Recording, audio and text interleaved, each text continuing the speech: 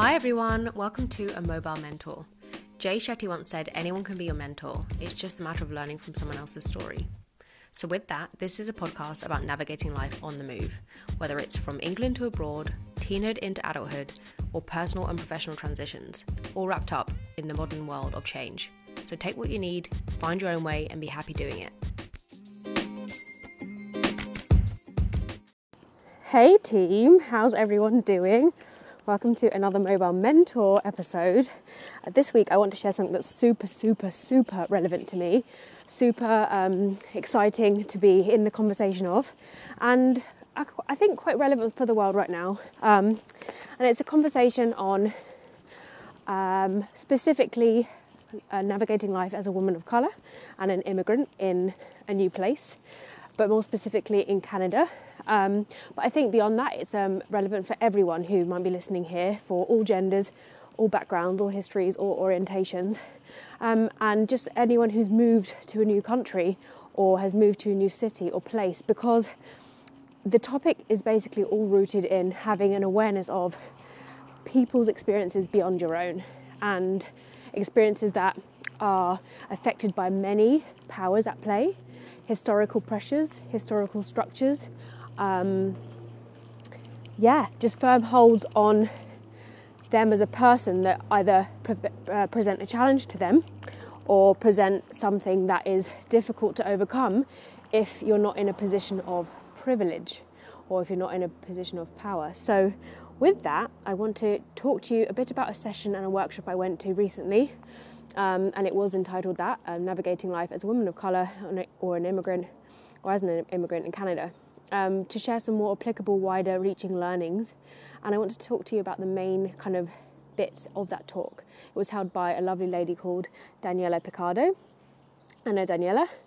She facilitated this workshop, so I want to just pinpoint what really means something to me and hopefully to you.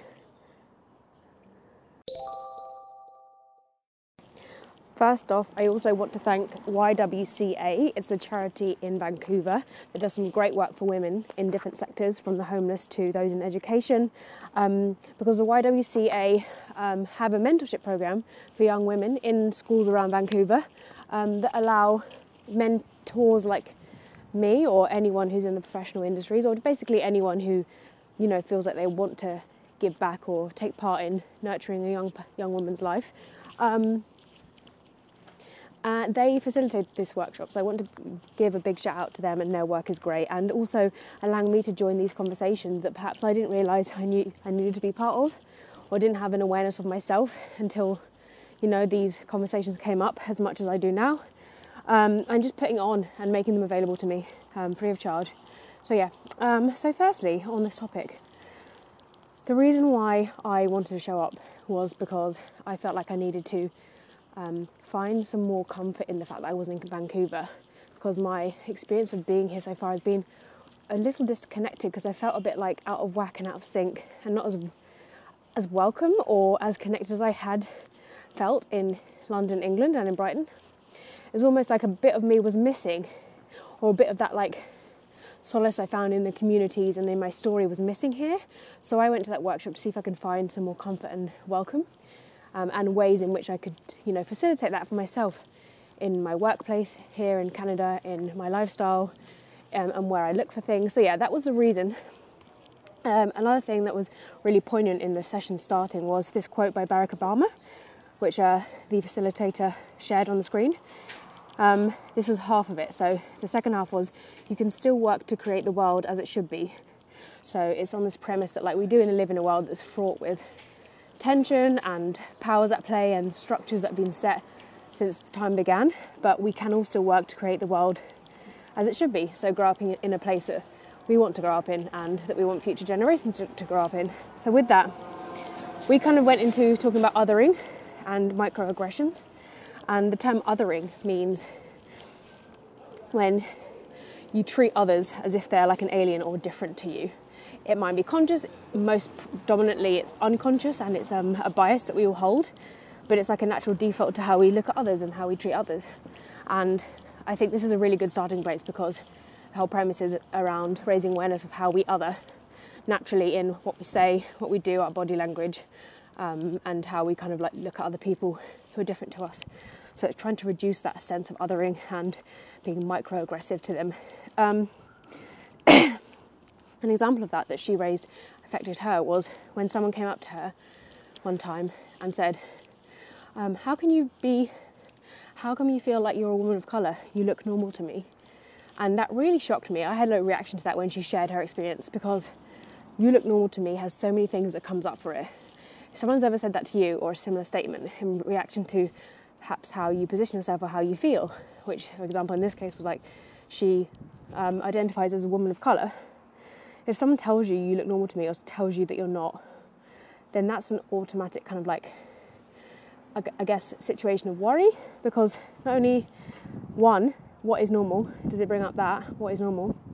There isn't a normal, and I guess that says a lot about the positioning of where the other person is coming from. Two, you can't discount someone else's feelings full stop, so you can't tell them what another person feels or how another person identifies, because only that other person will know. So you're kind of out of that situation. You don't really have that right to tell someone else. And three, look is the only sense that has been used here. So you look normal to me. What about all the other things that you don't know, that don't meet the eye? There's so much involved in a person's makeup, a character, personality, background that you won't know about, so you shouldn't automatically jump to just that visible sense. So yeah, with this, the most valuable thing I think I took away from that whole session, she presented the conclusion, and she said, it's in response to this, it is not the person who feels like a minority or who is in a minority group to educate everyone they ever meet. That's a big burden to take on alone. It is actually the role and the responsibility of other people and everyone to teach themselves. Now in this world full of information and education, everyone can, learn for themselves, and they should, because then it takes a group to change culture, not just one portion of, society or one tiny group to change. And it's already hard enough on people who feel like they are in a minority group, or people who are in a minority group. They shouldn't be taking on like all the responsibility of the whole society just to kind of, educate and change the attitude and responses of others.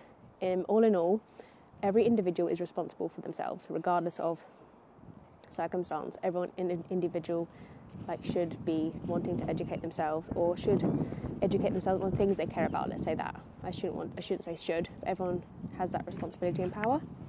Another thing that really came up for me that was important was the fact that otherness and our backgrounds and our heritages are really strong and really great. And Daniela asked us to reflect on what our otherness gives us.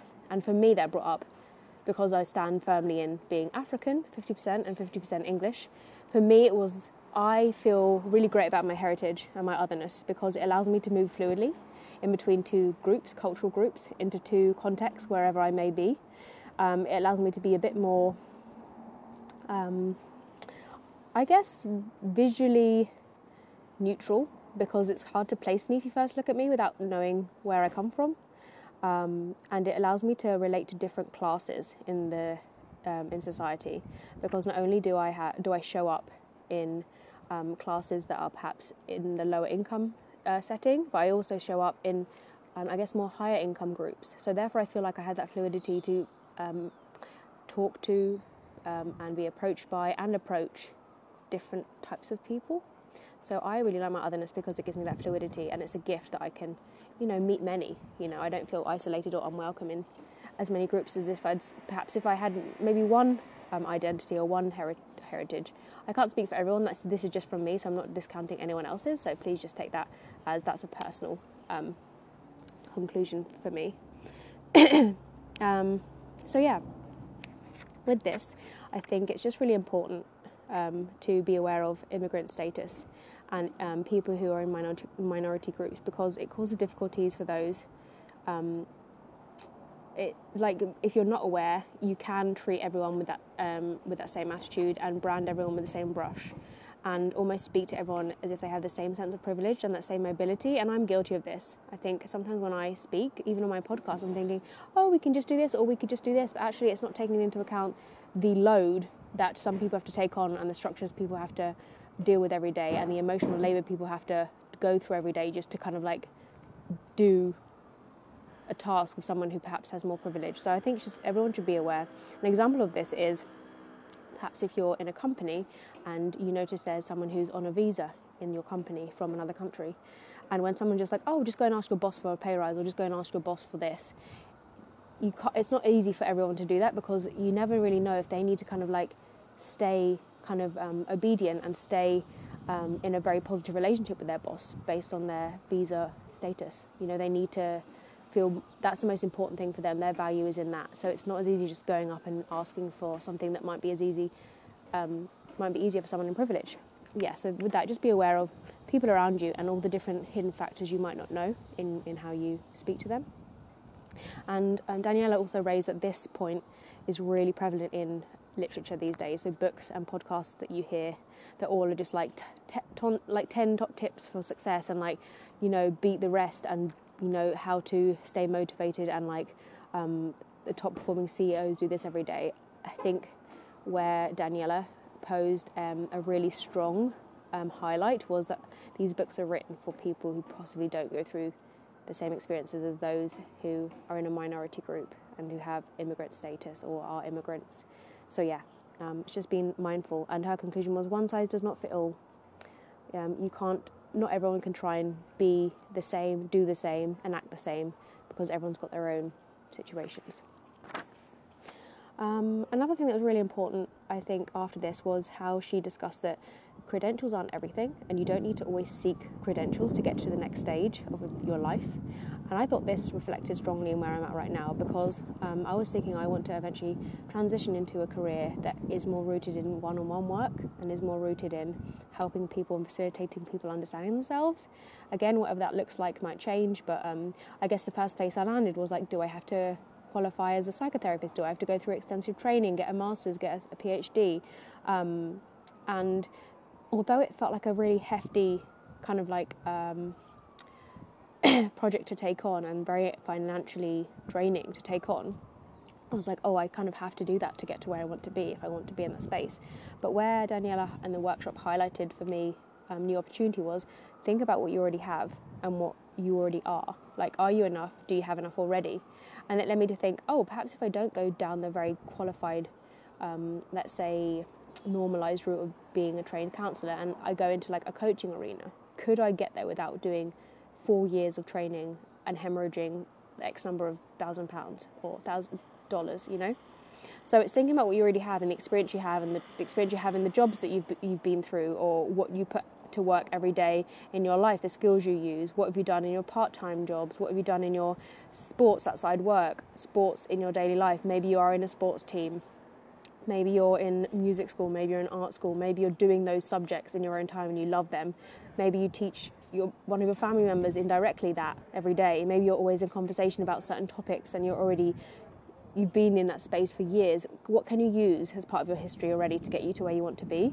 You don't always need to follow those credentials and tick boxes in order to... That might make your life harder, and it might make it harder for you to get where you want to be. For example, if I do spend X number of £1,000s on a degree, again, that's, let's say, 3 or 4 years minimum of my life taken out where I'm just a student again. That might take away from the quality of life I've been living as a full-time worker.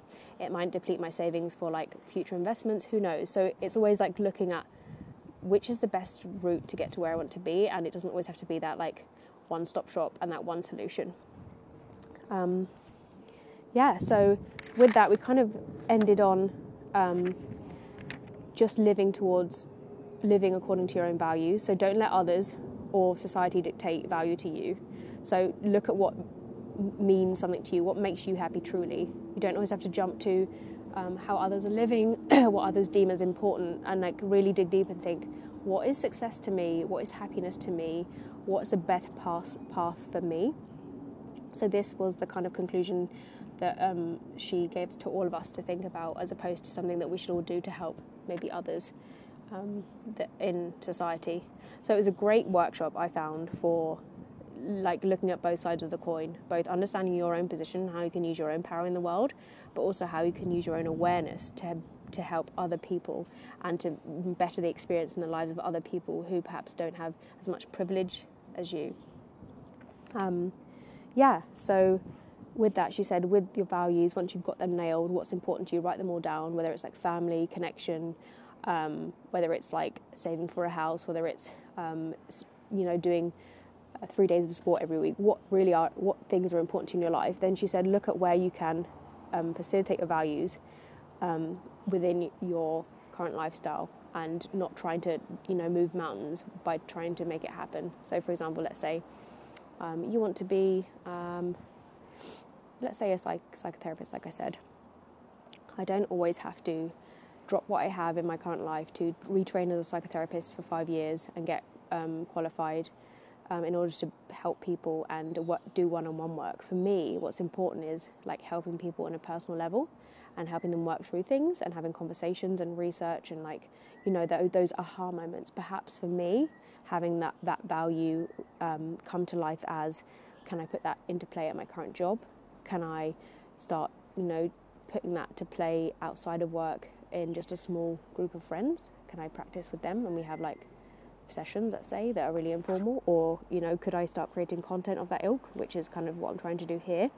How can I facilitate that value in my life that doesn't mean I have to move mountains or change my whole schedule up? And I loved that ending. That was a really great ending, because that is really so closely associated where the mobile mentor is and where I am as a host in terms of my outlook on life. It's making sure that you live in a way that makes you happy, with the understanding of your own self, but also the understanding of society, so you can, you can make life how you want it to. But yeah, I hope that was useful and you got some cool nuggets from it. I'm going to put some useful links and resources in the show notes so that everyone can access this.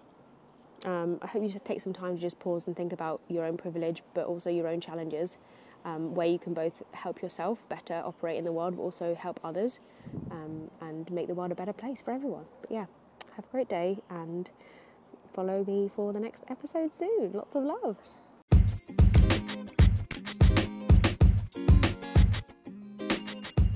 Hi all, thank you so much for listening to the Mobile Mentor podcast. If you did really enjoy yourself, please hit the subscribe button. We are available on all podcast platforms. And if you want some more nuggets of wisdom, follow us on Instagram. We're at The Mobile Mentor, all one word. If you want to send us an email with your thoughts and ideas or suggestions, we're at mobilementorpodcast@gmail.com. Cheers!